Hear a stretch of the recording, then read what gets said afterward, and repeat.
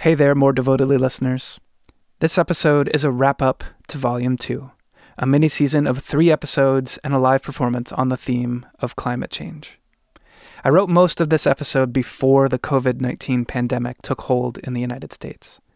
My family is doing okay, and I hope that you and your loved ones are able to stay safe and ride out this crisis. Before we get into this epilogue for Volume 2, I wanted to let you all know that I'm working on producing a special episode about the coronavirus outbreak, and I'd like to hear from you. Have you or someone you know found a creative way to address this crisis? If so, you can call 503-454-6274 and leave a message for me. You can also write or send a voice memo by email to douglas@moredevotedly.com. I look forward to hearing from you.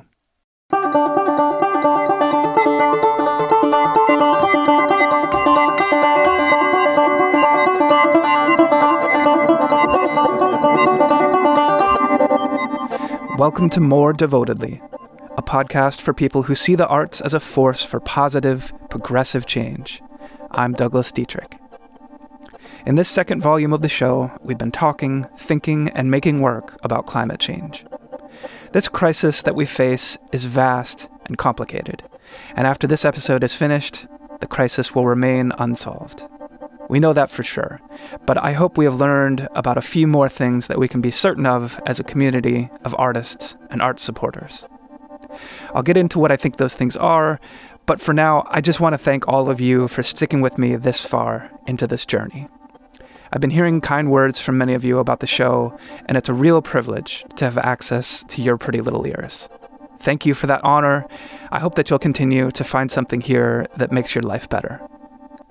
Here's the episode.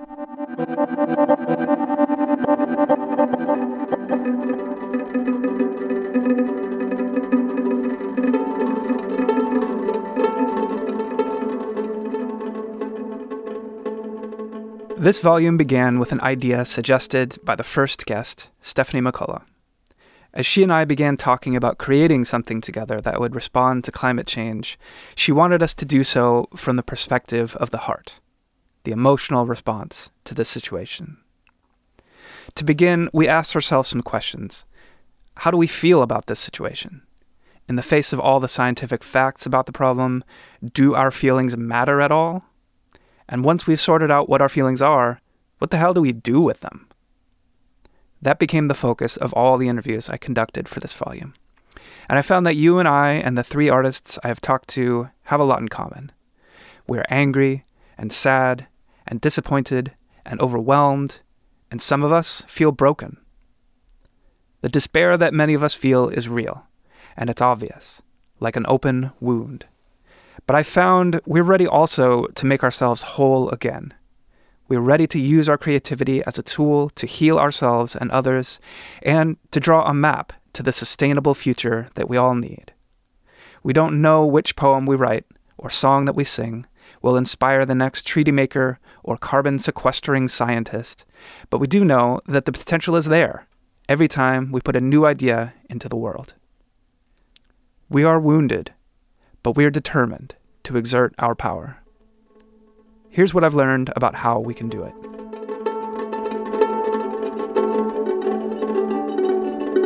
In episode 1 of Volume 2, Stephanie McCullough showed that your feelings matter. Yes, we have ever-growing mountains of scientific data, but data doesn't take action in the real world. Only people can do that. And only the people who have distilled their emotions into a focused strategy will be effective. I had a conversation with an artist who had written a new piece for Portland Jazz Composers Ensemble, where I'm the executive director. This was a few years ago. Their piece was a response to psychological trauma, which they had dealt with personally as well as professionally in their work at a shelter. I remember doing some research before we talked to try to get a better idea of what trauma actually was, but I couldn't find a written definition that made much sense to me. In the interview, as we talked about this question, I realized that I really wasn't getting it. They tried to explain to me, but I think it was pretty clear to both of us that it wasn't working. It certainly wasn't their fault, though. I didn't understand the difference between bad experiences and bad memories, which we've all had, and trauma. I'm still no expert on this topic, but I've learned since then that trauma is something that takes you out of control of your mental state, of your emotions, maybe even of your whole life. Someone experiencing trauma can try to avoid situations that trigger them, but no one can do so forever. Eventually, you have to take back control, using as many tools as possible to achieve that, like therapy, medication, life changes, and more. Comparing trauma of this type to our country's response to climate change is imperfect. I acknowledge that, and I don't mean to diminish the psychological trauma that people face every day. But my conversation with Stephanie about climate change made me feel that many of us are traumatized by the worsening effects of climate change and the ongoing resistance to taking meaningful action to mitigate them. We're exhausted by all of it. That exhaustion leads to despair, and despair leads to a kind of trauma. But we can't allow ourselves to be traumatized. We have to take control of our emotions. That means feeling them, understanding them, and putting them to work for us. I've learned a lot since that conversation with that artist a few years ago, and I've experienced that out-of-control feeling in my own life since then as well. It's real, and the work it takes to address it is hard. Making this podcast, doing these creative projects, that's been part of how I address it in my own life, even though sometimes the work causes even more stress. I'm still figuring this whole thing out, but I think it's worth doing. As I listen back to my conversation with Stephanie, I hear that process happening in real time.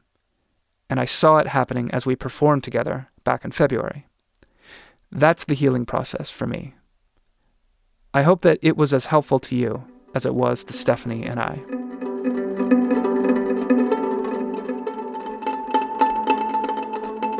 But how do we take control of our emotions?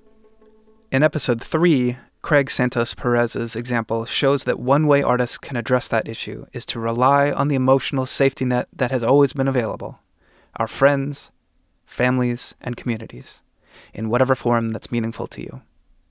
Over and over again, Craig talked about his culture, his family, his students, and fellow activists that he is connected with as he talks about the emotional impacts of climate change. It's clear that Craig has made a serious effort to integrate his personal life, family life, academic, and activist work into a cohesive whole. In Praise Song for Oceania, Craig puts gorgeous invocations of his own Pacific Islander heritage alongside a detailed listing of problems facing the ocean right now. The problems, as he describes them in the poem with this language: praise your capacity to survive our trawling boats taking from your collapsing depths, and the solutions: praise your sanctuaries and no-take zones. They live alongside each other in all their wonkish detail, moving back and forth from a scientific policy perspective to a view of the ocean that stretches back into time immemorial. We can place ourselves in the scientific discussion of climate in this way, making our own stories relevant in an otherwise abstract debate. However, Craig's example also shows how important balance is. Without an anchor dropped into the global, shared facts and realities of the issue, it would be hard for all but a tiny audience of people to relate to this problem. Without that anchor, you can lose your audience. But importantly, I think there's also a risk of losing the poet. If we expect all of our artist activists to put themselves into their work in such a way that exposes them to the unmitigated gaze of the audience, we risk driving people away from doing this work. And then we'd be back to just the numbers, just the reports, just the graphs and the charts, important though they are. So, artists and audiences, look for balance. Respect the personal, respect the private. Look for work that respects the depth of the problem, but also respects the depths of your own soul and that of your audiences.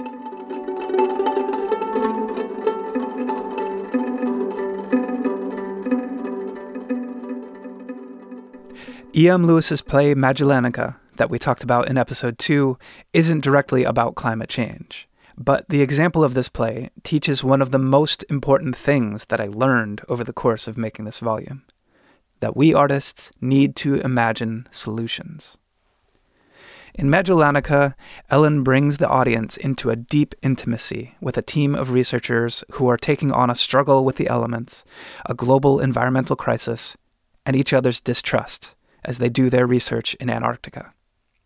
She shows how human beings can confront all of these issues and still reach a successful solution, as we really did do in 1988 with the Montreal Protocol, the international agreement that has reversed the growth of the hole in the ozone layer.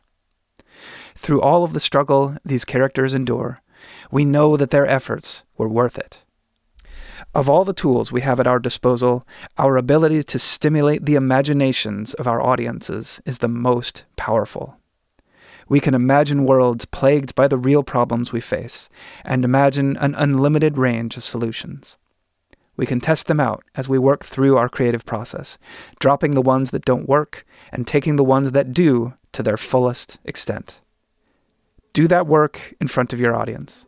Let them find themselves in that imagined future, and we'll be a step closer to getting there together.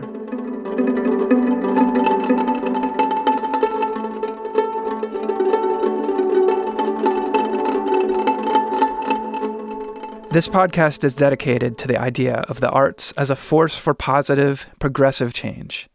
But attentive listeners will notice that I've shied away from talking much about electoral politics in a direct way. I haven't endorsed any candidates for any race, for example. When I started this thing, I set out to learn about how this community is addressing the political reality of 2020 in its work, not necessarily to influence it in one way or the other. As I become more fluent in the political process, that's something that could change. But for now, I'll be continuing to listen and to share what I've learned with all of you. Bringing attention to issues and building a community of supportive artists is the best way I can contribute right now. In addition to artists, people across many different fields are working on climate change, though our political system in the United States is lagging behind. To take action on the massive scale that we really need will require our government to lead the way with strong legislative action. In my home state of Oregon, Republican state senators have boycotted 2 legislative sessions in a row in order to kill climate change legislation. Though Democrats haven't been uniformly strong on climate change yet, it's clear that the Democratic Party is the only party in American politics that will take meaningful steps to address climate change. Government action on climate change means voting Democratic. In the 2020 election, we need to keep the House, flip the Senate, and take the White House. As I write, Joe Biden has all but clinched the Democratic presidential nomination. From what we know so far about how the primary contests have gone, the young voters that were supposed to propel Bernie Sanders to victory stayed home. There are systemic issues at play here. It isn't the case that young people aren't interested in voting, but rather that many forces work together to make it more difficult for them to do so. But the truth is that if they had voted, we'd be having a much different conversation now. Joe Biden wasn't my favorite candidate. I wanted Elizabeth Warren. But now that he's the clear front runner, I'll do what I can to help get him elected. And this podcast will be part of that. So whether you're Team Bernie or Team Biden, I hope you'll join me in that effort.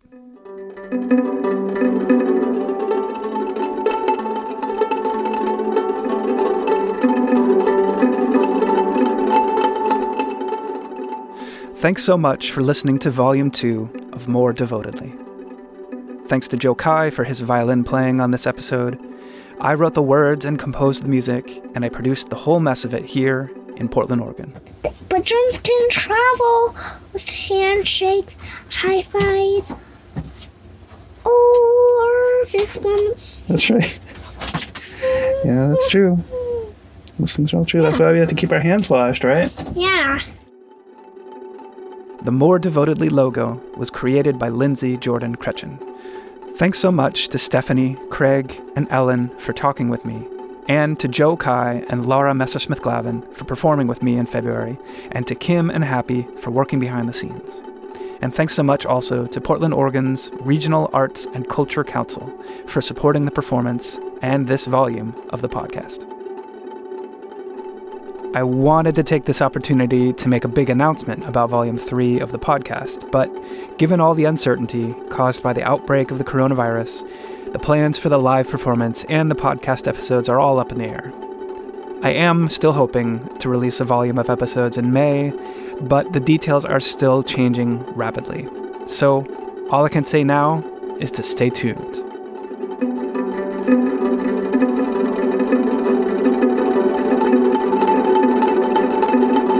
What you're doing is beautiful. Can you do it more devotedly?